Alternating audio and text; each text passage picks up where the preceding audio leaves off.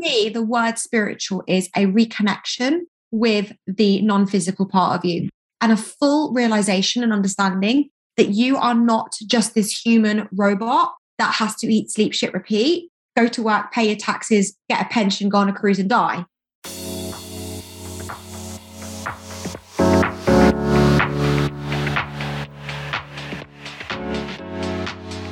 Hello and welcome back to the Kelly Lumberg podcast. I'm your host, business mentor and personal brand and style expert who is on a personal mission to inspire a minimum of 5 people daily to take action, do something different and show up as the best person that they aspire to be. And each week I hear from you, which I love, on Instagram or on Facebook to say you're one of the 5 a day who's been inspired by something that you've listened to or heard from one of the guests. And I love this. So please keep doing that. Drop a review on Apple Podcasts if you haven't done so already. And if you haven't come and said hi on Instagram, Kelly Lumberg Official, please do. I'd love to meet you. And what was the episode or what was the one thing that you heard one of the guests say that made you do something different?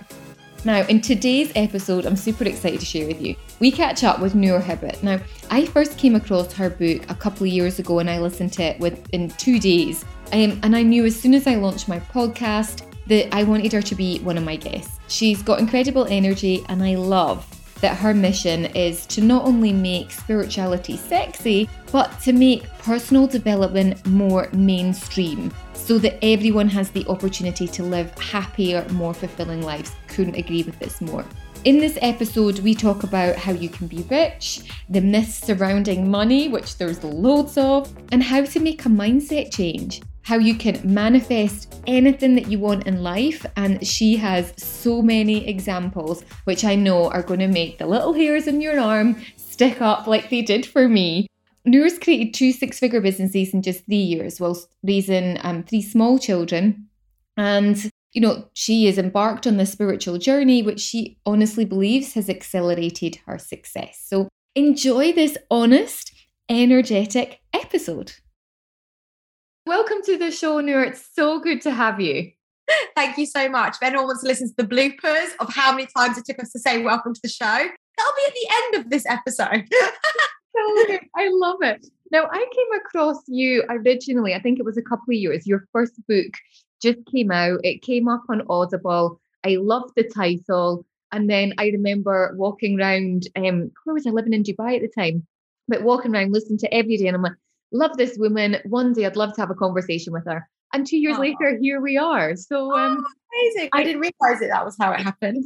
Yeah. And then, followed you on social media and always loved your messaging. And you're always so honest. And, everything in your book was just, it was, I say, an easy story in the sense it was really great to listen to because it was like you were just chatting to me. Like, hopefully people listening today will think the same. So for those that don't know you, do you want to give a little backstory? Oh my gosh, yeah, sure. So my name is Noor Hibbert. I help people to transform their mindset so they can master manifestation and create a life of freedom. So like if I had a tattoo, which I don't, it'd be like freedom fighter. I really I just have, ever since being younger, I just felt like I was never meant to be part of the mold. I always felt like an outsider. I always felt like I didn't want to do things the way that other people wanted to do things. And I just felt like life didn't make sense to me. Like life as I saw other people living never made sense to me. And this is a very weird sensation as a child to have, is what, like, something's not right. And I used to close my eyes and ask my mum, like, I don't understand. When I close my eyes, there's something inside me. I can hear a voice in my head. Like, who is that inside? And these were, crazy questions for like a young child to ask. So I kind of guess ever since I was very young, I kind of just always felt this like separation from everybody else in terms of like what everyone was doing. So I think that separation actually from the real world, in inverted commas, actually led me to being actually quite mentally unwell. I really struggled through my childhood with being bullied, with always feeling like an outsider. My parents divorced when I was younger, and that was a very, very, very, I was actually really happy they divorced. It was like the best news. Like, I wasn't one of those children that was like, oh my God, my parents are divorced. It was the best thing. Like, I lived in World War III. So for them divorcing, it was the best thing. But it was very, very traumatic afterwards with all the fighting and the custodies and all of that jazz. So that went through. I then was getting really badly bullied at school at one point, and I really was at a point where I didn't want to be around. Like when you already feel like you don't belong anywhere, and then people in your world make you feel like that even more. I got to a point sort of then when I was 16, I had got into a relationship with an older boy, and hashtag daddy issues. My dad really wasn't emotionally available to me my whole life, and then my parents divorced, and he was even less available. And I had this older boy come in my life, who was 5 years older. And, I fell completely in love. We would drive in his little white Citroen AX down to Brighton and eat chicken nuggets from McDonald's. And, I was living the good life. But unfortunately, he had his own problems. And unfortunately, I became the product of his own family's, his dad was an alcoholic. I didn't, I didn't really know what happened behind closed doors, but I became the punching bag, not physically, but very, I was a 16-year-old girl who was in a very emotionally abusive relationship, but didn't realize that, of course, till I was an adult. But like, for example, he tried to commit suicide because I wanted to go out with my friends. So, I'm in A&E with my mom while he's having his stomach pumped because he's taking all these pills, and he's telling me, this is your fault. If you leave me again. So this was just that was the most severe of a lot of little experiences.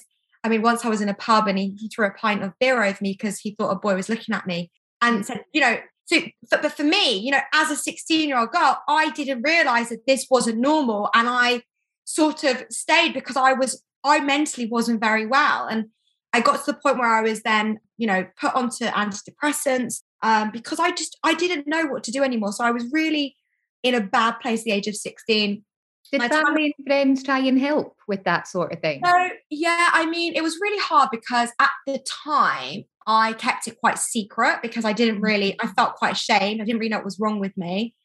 And this actual conversation I had with my mum probably about 5 or 6 years ago was when she found out I was an antidepressant, she got angry. And she got angry that the doctor put me on that, but never actually sat down and asked me what was really wrong. And I had this conversation with her, and she said to me, she was really upset. She cried. So I was in denial. I didn't really understand, how to deal with it, what to do. My mum was a nurse, so she's a very matter-of-fact person, and she's a very strong person. She doesn't understand people who aren't strong.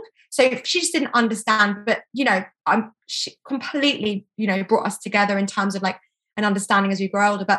And then we did finally break up, and, of course it was the best thing, but I started to develop bad anxiety. So when I was 19, I was then diagnosed with anxiety. And by the time I got to 23, so actually we were talking about this Club 1830 thing before we came on live, because when I was 19, sort of I'd gone to school, I'd gone to a private girls' school, I'd got all of the grades. And I really had to work hard to get the grades, went to university and just felt more lost than ever.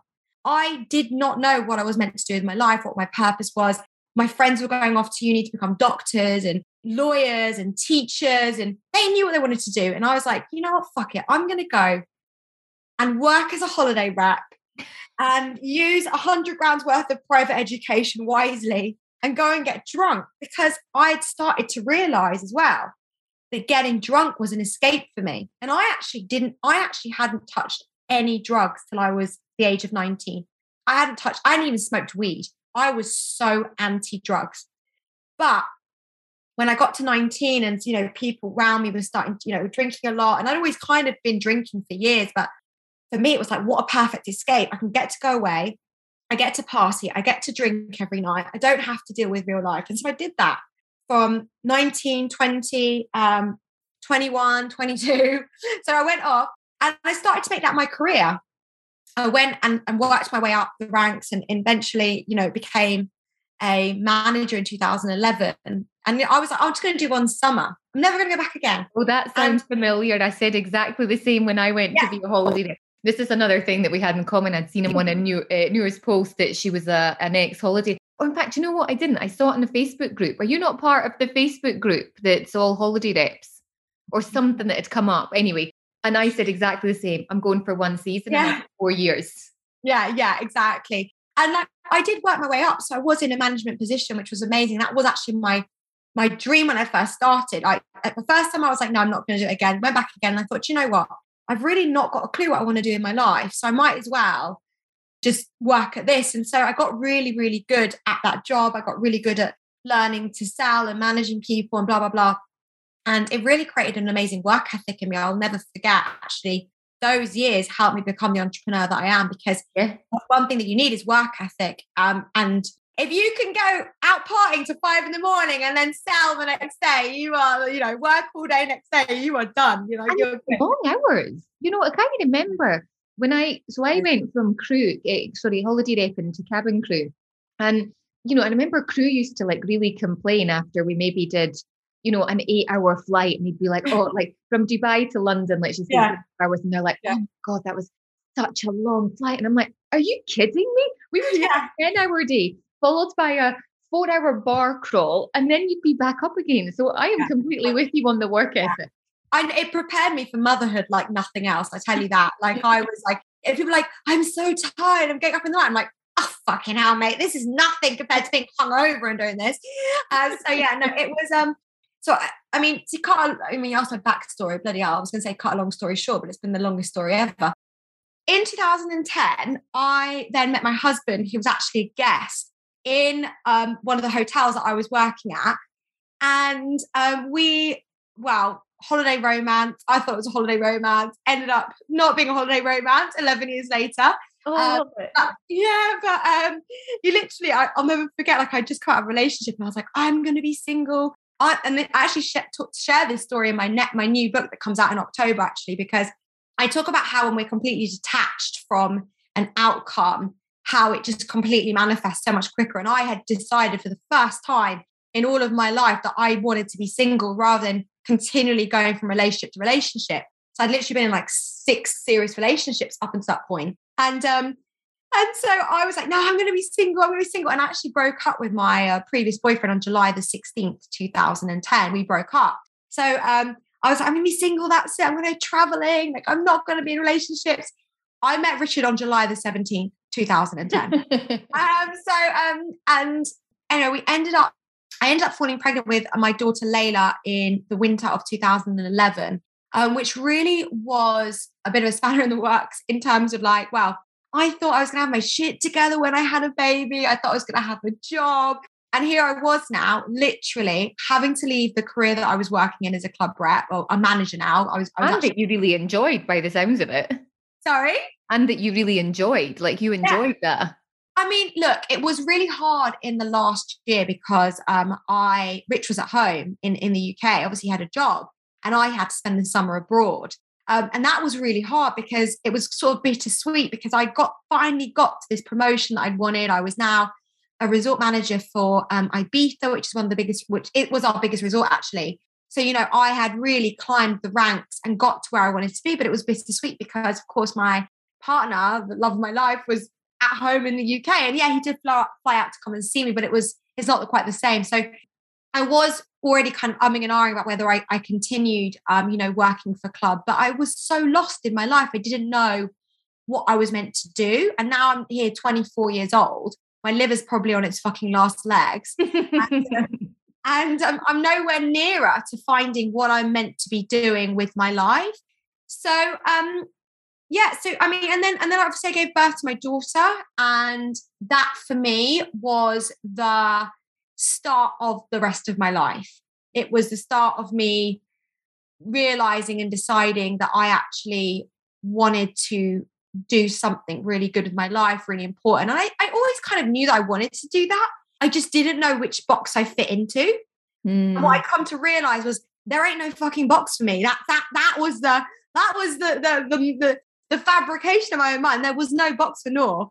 I had to create my own bloody box. And actually my box, isn't really a box. It's just a big, beautiful open space. And I sort of started this journey 9 years ago when my daughter, 8.5 years ago, my daughter was born, of really figuring out what was my place on this planet, how I could create my own success. And, Layla gave me that fire in my belly that I needed to just go and create something really special. So that's kind of my story up until starting my business, really. So what was that, which I love, by the way, but what was that point where you're like, or what's that one thing that you go and do? Because, loads of people get to points in their life that they're, stuck, or they're like, how do I move to the next level? Did you pick up a book? Did you go and do a course? Was it, you had the fire in your belly, but what was the first step on that ladder, I guess? Well, it's so interesting you ask this, because my next book is actually all around finding your purpose.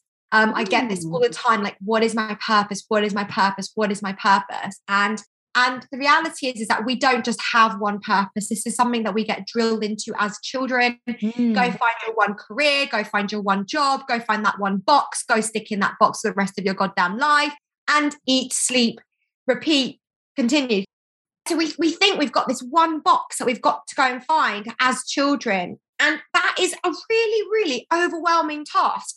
When we actually realize our purpose isn't to find one box, our purpose is to find whatever the fuck makes us happy, and to do that every single day. And also, on top of that, to find something that also contributes to humanity, we have found the sweet spot. I truly believe that when we think that we have this one purpose, that we then get so overwhelmed trying to find it. It's a bit like, have you ever lost your keys and you're running around the house looking for them, and suddenly you go, fuck, they're in my hands? It's always there inside of you, what you're meant to do. And we have a blueprint. Each and every one of us has a blueprint of what we're meant to do on this planet. And for me, I knew that every single career that I'd ever looked at, or like inquired about, or looked at courses at throughout my time of trying to figure out what I was going to do, all had one thing in common. They were helping other people. I was looking at teaching, psychology, social services, counseling. This was a real big signs of where my life was leading. But honestly, no one had really heard of coaching when I first started coaching. And then even when I started coaching, I was telling people I'm going to go to university and do a postgraduate in coaching. Everyone's like, what the fuck is that? Like, is that even a real job? People you actually get paid for that. Yeah, exactly. And the weird thing is that, how I got to that point was recognizing, understanding that I was in a job. I took a sales job because I needed money, of course. Like, I had a child now. I had tried throughout my first maternity leave with Layla to set up multiple businesses. I was like Del Boy. I was literally doing anything to try and make money. But what I didn't realize back then was my mindset was in the gutter. And there was no way I was going to create success with the mindset that I had. And no one had ever taught me about mindset work. I had a freaking psychology degree and no one taught me about mindset work. So I started up all these businesses, didn't continue or make any of them a success. Ended up going back to a job that I hated, that I'd taken when I was pregnant, but I had no other choice. It paid well. I got paid a couple grand a month. I thought, do you know what? It'll be fine. And that was the beginning of my self-development journey. My mum had signed up and was not working. She'd signed up, well, I guess it is still working, for an MLM company called Forever Living. We all thought she'd gone batshit crazy. She was coming home. She had gold sheets on her walls. Her office was full of self-development books. She was going to these events. She was like being super positive and talking about the universe. And I was like, I don't know who the fuck this woman is, but she obviously had this, whatever it was having such a huge positive impact on her. And I was in her office one day and I started to just take out all the audiobooks and books off her shelf. And I was working in a sales job that involved a lot of driving. So I was listening to these audiobooks in my car. And one was from Jim Rohn. And good old Jim Rohn, I mean, he's dead. I hung out with a dead guy more than I hung out with anybody else. His voice, though, he's so. I love it. It makes me fall asleep. I listen to him at night time and then I fall asleep so quickly. But he's got such amazing wealth of knowledge. He's incredible. It kind of has that Matthew McConaughey accent going on as well, which is like, the drawl. Yeah, like I just love. Anyway, so I was listening to him and he was saying like, the way that you, and this has always stuck with me, the way that you find your path is by showing up in your present life the best that you can. So, i.e., instead of me waking up every day, dreading the job that I was going to, clock watching all day, hating what I was doing, not know what I was doing, count down the minutes to be back with my child, go into that day and fucking enjoy it. Go into that day and show up present every single moment. Go into that day and be the best.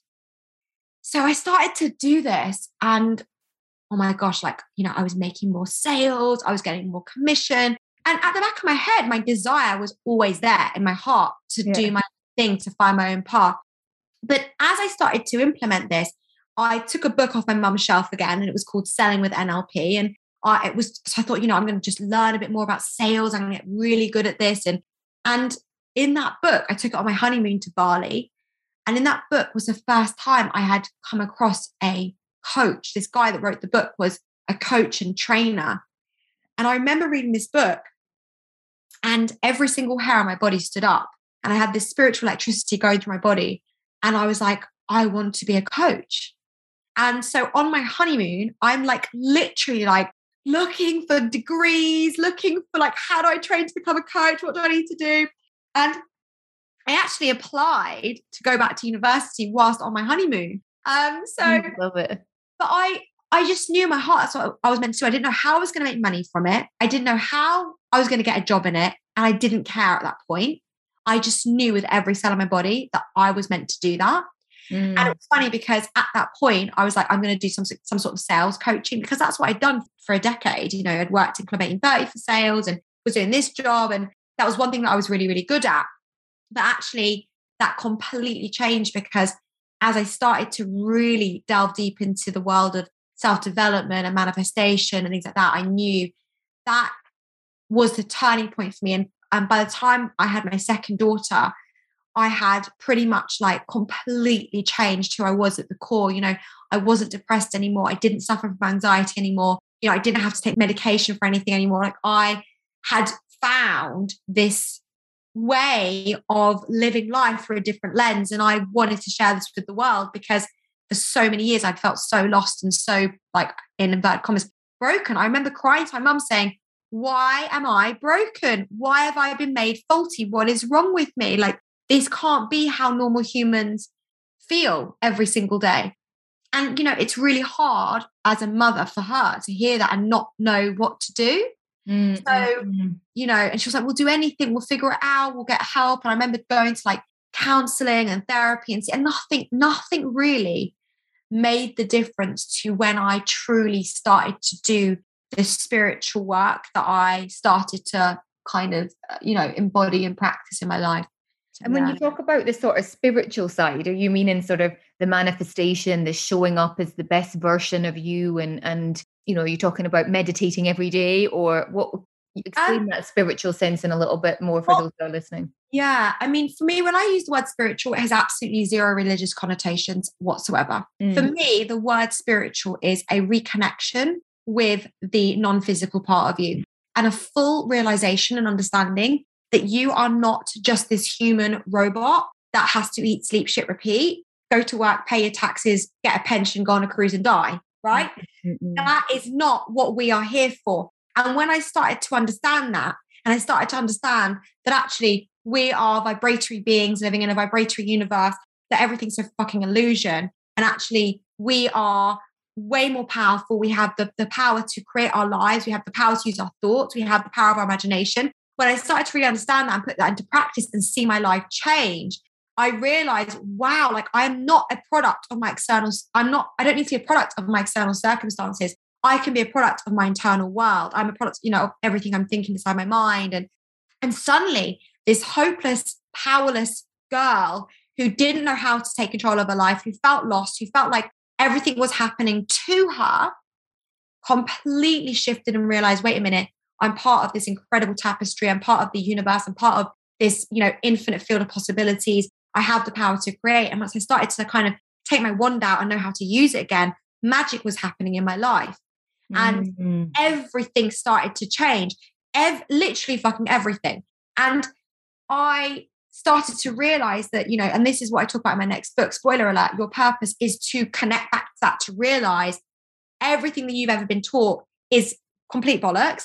And that actually it's not about going somewhere. It's about remembering who you truly are at your very core, and trusting that, and realizing that actually, when I was a child and thought everyone else was batshit crazy, I was right.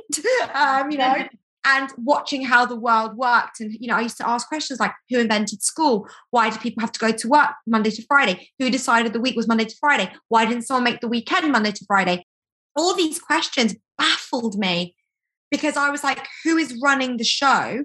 who is deciding this happening? And as I got older, I was like, why is there so many people with mental health problems? Why is there so many people suffering? Why is there so much poverty? Why? And all of these questions I couldn't get my head around. And as I started to realize and grow older, is that we are put in a system where we're taught not to thrive. We're taught to survive. So, my purpose of my second book is really to get people to wake up, realize they're not humanoids, they aren't robots, that they are spiritual beings, they are human, spiritual beings living a human existence. And actually, when we can tap back into that, we have unlimited power to create just the best freaking life. Amazing. What's one thing that you've manifested that you've been like, that you not didn't think would happen, but really surprised you in the sense of, I know this 100% works? Oh my God, so many things that I literally be all day. But let me just give you a couple. So, I wrote in 2017, I was in Los Angeles, and Los Angeles is like my soul home. I really feel like in a past life I must have been there.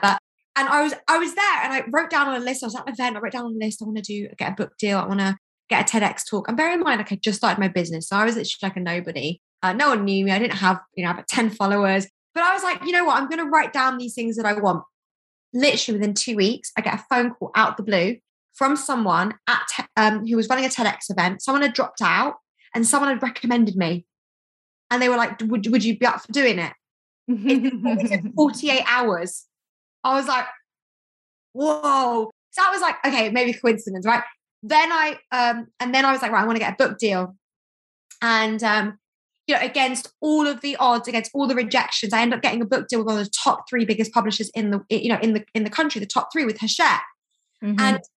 And this is a story that literally, like, even when I tell it every single time, it gives me goosebumps. Back in June 2017, I was walking around New York City. I just held an event there, which was a dream. And I was listening to Jen Sincero's You Are a Badass. Oh, I love that book. I tell so many of those I mentor to listen to it. It's a great book. Yeah. I was listening to it on Audible, and I was in my heart, like, I was like, oh my God, like, I want to write a book that makes me feel the way that Jen is making me feel. And I felt like I already kind of knew that my style of writing, the way that I converse, was quite similar to her. And in the privacy of my own heart and my own head, I said to myself, I want to be like the UK Jen Sincero. Like, I want to be British Jen Sincero. And obviously I'd never said that out loud to anybody else, because number one, that's fucking cringy. And number two, it's like, you don't want to be like anybody else, right? So I kept it in my own little head. And fast forward, so this is June 2017, fast forward to March the 3rd, 2018. I get an email from my agent who says to me, Hachette, I've just offered you a book deal. Here's the email. And she had emailed them in the morning. She had never in the history of book deals has anybody ever gotten back to me so quickly and offered someone a book deal and showed me the email. And my jaw hit to the floor. It said, we are Jen Sincero's UK publisher, and we have been looking for the British version. And we truly believe that Noor. Love it. I literally read this, and I can't even to see that they were like, we've been looking for a British kind of version, and we really believe Noor could be it. There was no fucking debating anymore. There's something out there was listening to me. And then with my third daughter, I was like, I'm going to have a home birth. It's going to be on a weekend. My mother-in-law is going to be there because she's not been at any of the births of my grandchildren. My kids are going to be asleep upstairs. I'm going to give birth downstairs. And I planned it all out. And literally every single thing happened. Yeah, my kids are upstairs asleep. I gave birth downstairs. My mother-in-law was there. It was the weekend.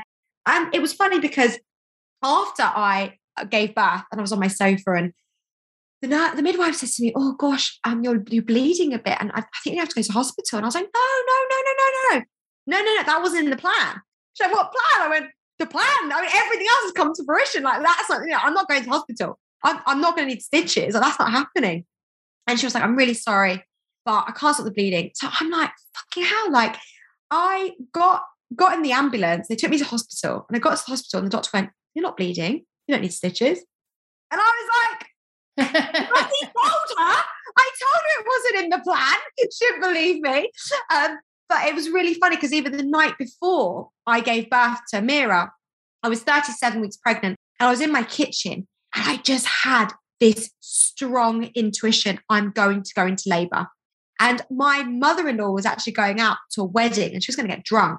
So I was like, fuck, do I tell her? Like, don't go just in case. Like, that's crazy. I can't tell her, oh, I've got a gut feeling. Don't go to the wedding. It was also her birthday.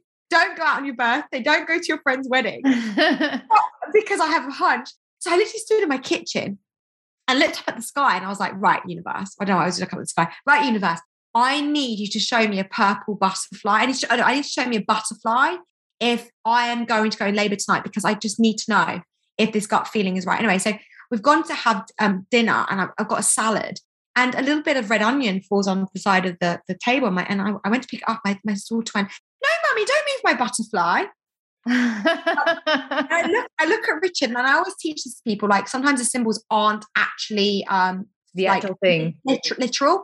So I took a photo of this fucking piece of red onion, sent it to my agent, and I said, if I go into labour tonight, I've just asked for a sign, and I've got this whole message and that photo on my phone. I always share it with my people because to prove to them this story is real. And I sent it to my agent. I went, if I go into labour tonight, I swear to God, I will never, ever, ever, ever, ever doubt anything about the universe ever again, like not even one speck. And I look at my husband, who obviously like thinks I'm batshit crazy still. You know, it's a red onion, no, it's not a butterfly. And we finished dinner. I stand up, boom, my fucking waters break right there and then. Wow, what a story. On the living room floor. And I looked at him and I went, don't ever tell me the universe doesn't know what it's doing. So yeah, that was obviously, and I literally messaged my agent 5 minutes later and she thought I was completely taking the piss that my waters had broken, you know, and I was like, I swear to God. She was like, this has to go in the book. I was like, of course it has to go in the book. But so yeah, I mean, in terms of like stories you asked me, I mean, literally I have so many more like that. It's unbelievable. But those three, I definitely think are ones that always stick to my head. Oh, I love it. And it's just that connection and, you know, people can relate to it. And I love a story or three. A couple of little more questions before we guess wrap up and you can tell people about your new book, when's it coming, and a little bit about the one that I read. But something that you do is, you know, we've talked about a little bit today about, you know, making money. Sales was something that, you know, you had your background in, and you teach. Would you say teach? You help, you inspire people that they can also be rich. What's the myth about it? Why do people think they can be, or what is it that holds them back about that? Well, once again, we live in a system which is designed to help us survive, not thrive. So I think the first book for me that really changed this was a book, Think and Grow Rich. So I highly recommend that every single person reads that.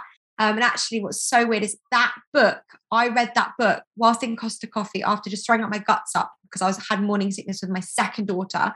And I was sat in Costa Coffee, like scanning this book, like reading this book and like just devouring every page. And I felt angry, like, could this be real? Like, no one's ever told me this before. You know, I went to private school, I went to university. No one's ever told me that I can use my mind. No one's ever told me that we can create wealth. No one's ever taught me this stuff about money. And that was the beginning of this like long obsession with understanding money mindset. And it's funny because actually one of my biggest dreams actually is to walk into Heathrow Airport and see my book. And I haven't ever had that because WH Smith didn't take my book on. So it wasn't going to be in Heathrow Airport. And the other day, I get a picture from one of my clients because they all know this has been one of my dreams. And she went, no, you're never going to believe it. I'm in Heathrow Airport in WH Smith. Oh, no. And your book.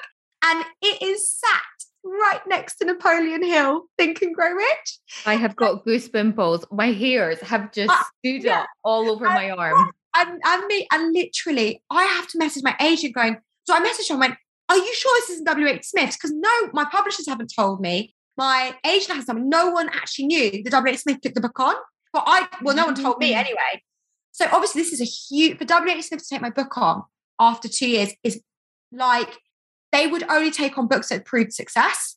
So to see my little book next to Napoleon Hill, Think and Grow Rich, which is a book which changed the trajectory of my life. It was like a moment for me, like a milestone moment of just realization of how full circle I've come from that moment in Costa back in 2014 to being here sat next to Napoleon on the fucking shelf, you know? So that was obviously just an amazing moment for me. But that led me to the science of getting rich. Wallace D. Wattles, and led me to The Secrets of the Millionaire Mind, T. Harv Eker. And as I started, and How Rich People Think, and I started to understand more and more and more, money is energy. Money is a representation of the value you put in the world and how valuable people think you are, and thus how much they pay you. So if you want to make more money, you just have to become more valuable. You have to figure out a way of how you can serve others. And so I think there's a lot of myths around money, because money is something that we fear. It is the thing that runs the world, whether we like it or not. It does run the world. When we don't have it, we are scared, anxious, frustrated, overwhelmed. When we do have it, we don't often know what we should do with it, or we just spend it and we're back to square one. And cultivating a healthy relationship with money is something that I think is so freaking paramount to every single human on this planet. And I just think, the fact that it's not taught to people, there's a reason, Unfortunately, whether we like it or not, the world is designed for 99% of the people to be under a certain earning bracket, and for 1% of the people to be the richest people on the planet.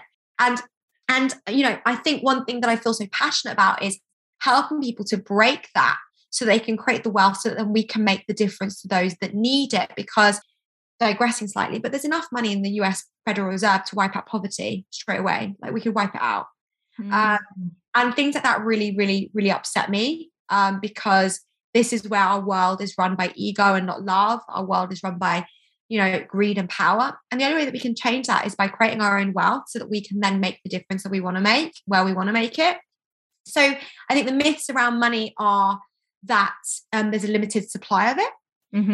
I used to truly believe, like, I went to private school, but I lived in a 3-bed, tiny terrace ex-council house. And I would go to my friends' houses, who, I shit you not, lived in like Wimbledon Village, in these mansions where I would literally get lost. And so I genuinely believed that that's how, like, we were the other half. Like, there's one half that are lucky and wealthy, and there's one half that aren't. And my parents both had good jobs. We did move out of that house eventually to a much, bigger house, not still on the wrong side of Wimbledon. It was like the shitty side of Wimbledon. It's not anymore. There's no shitty side of Wimbledon now. Now there's no shit side of Wimbledon. Everything's beautiful, and all the houses are worth loads. But back then there was like a nice side and there was a shitty side. Yeah. So I lived, in the ghetto. And so I genuinely believe, like, my dad was a lawyer. My dad was a fucking lawyer. He had his own firm. My mum was a manager, in Chelsea Knightsbridge for care homes. They both had decent salaries. But by that point, you still couldn't live the life that people at that higher level lived. So for me, I was seeing my parents working all these hours, and we still did not live the life that other people lived. So for me, again, it was like, well, my belief systems were, well, it doesn't matter what job you get, you're still never going to have that lavish life, because it's not meant for you, because you're not one of the lucky ones, because you're not one of the wealthy ones. And it's so funny, because we have such perceptions as well around wealth and whatnot. I mean, I did a TikTok video the other day, and I was sharing how I, that growing up, I truly didn't believe, like, for me, I truly believed that my best goal that I could ever work for was making 50K a year by the time I was 50. So I would work up to 50K a year by the time I was 50. And then I shared that actually I make 50K a month. I bank at least 50K a month. And the amount of trolls that came out was off the fucking scale. They were like, and these were the funniest comments. You don't look like you live in a mansion, you're a liar. Your room looks like you bought stuff from Home Bargains. Yeah, I fucking have. And what? What's your problem with that? IKEA and B&M. Fuck, like, if you got, but it's so funny how people's perceptions is like, you've got to have this like really lavish lifestyle, but and all this stuff. Otherwise, you can't be wealthy. And what they don't understand is my net worth, or the properties that I've bought, or that stuff, or the fact that we're trying to buy another house, but I haven't managed to yet. But the point being is that all of these myths around money, all these beliefs that we have, are so distorted and so wrong. So when we start to really understand money at a fundamental level, and I have a program called You Can Be Rich, and I teach this whole process over 30 days, you start to understand what money truly is, what its purpose is, how to understand what your beliefs are around money, how to undo that programming, how to create new beliefs, yada, yada, yada, yada. Thus then opening the gateway to creating and attracting more of that currency energy into your life. Love it. It's funny when you talk about things when you were younger, what you wanted. I remember like when I was about 7 or 8 saying to my mum, seeing an advert on the car and it was a Seat Ibiza. And I remember saying one day I would love to be able to afford that car. Do you know what? That was my car that he gave me was when I was a manager in Club 1830. No way. Felt like Billy Big Balls. I was like driving around in my Seat Ibiza in Ibiza. I was loving life.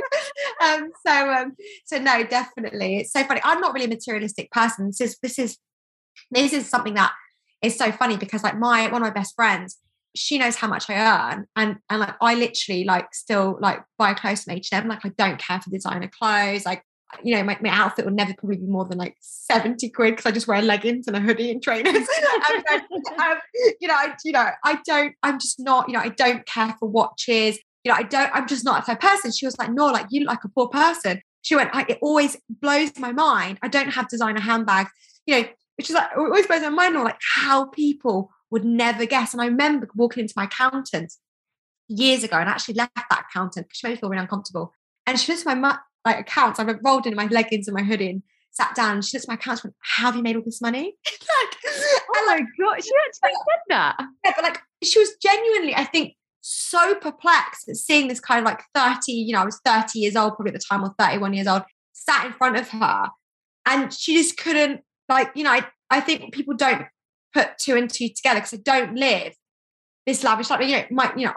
It's just, I'm just not that person. I mean, the only thing that I've got that's ever so slightly flashy is a Range Rover because that was the car that I've always wanted. And actually, I didn't get the one that I really wanted. I got the Velar, and I'm going to get the one that I really want next year. Because if I get the one I want already, I've got nothing to fucking work up to. Because I'm not a materialistic person, but I do love traveling and holidays and creating memories with my kids and things like that. So yeah, it's really fun, like all these perceptions about like what a wealthy person should be or what they should have or weird or be. Yeah, absolutely. So I think you need to tell people your book, the first book that I read. Actually, I remember where I was walking around Damac Hills in Dubai, listening to your book. So what's the name of the first book? Share that with everyone. And then can you share the name of your second book?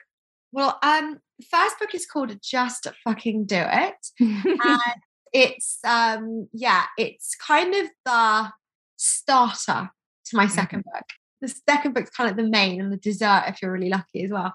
But it's the starter, and it really talks a bit about my background, but also what really helped me change, and really talks you through the steps of manifestation and like personal development. And, I'm so incredibly blessed because, every single day I wake up to just gorgeous messages from people all over the world who've read my book and sharing it and, tell me that it's changed their life. So, that's a really amazing kind of introductory book to what I believe helped me change my life and can help everyone else change their life. So this is actually the first time that I'm going to be sharing the name of my second book because it has not been announced yet to anybody. But the name of my second book is called You Only Live Once. And it's about finding your purpose and really stepping into your biggest life. I actually can't remember what the byline is off the top of my head, which is always really, really good at promoting a book. But I've been waiting anxiously for my editors to actually send me the proof of the front cover. So, but yeah, hashtag YOLO. So we've got hashtag JFDI, hashtag YOLO. And yeah, it's all about really just if you feel stuck in life at any level, or you don't feel like you're living the life that's meant for you, or you feel like you can't access that more that that's there for you, that this book is going to really help you to understand why and then how to change that. Incredible. Well, I cannot wait to read it. And thank you so much for sharing your title here of the second book with the audience on today's podcast. Where can people find you, Han? What, I think your website's not your name. It's slightly different. So share that and then your social media handles and we'll wrap up. Awesome. So I'm at thisisyourdream.com because I used to always tell everyone when I was younger, like, go on for it. This is your dream. And it was so ironic because, my dream as a child was actually to go be on Broadway and be like a performer.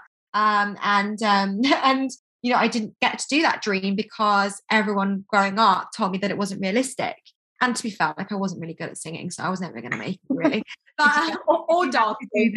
The cabaret singing. Yeah. Did you have your moment in the limelight then? yeah, exactly. Actually didn't really, exactly. Club 30 was the height of me performing.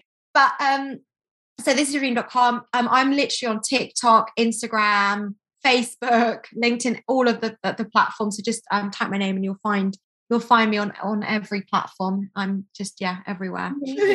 Which is your primary platform? Which one do you love communicating with the most to your audience? I would probably say that Instagram's the one that I write the most on. And I do kind of put the stuff on Facebook. I mean, but obviously my clients are all on Facebook, so I communicate a lot with, clients, customers on there. But Instagram is the one that I have been more focused on. And that's where we chatted on as well. Yeah. So happy that I managed to get you to, say you're happy to come on here, talk about your book and just be part of it. So thank you so much for having me. Every success. I'm so glad we got to speak and have an awesome summer. Thank you. And you.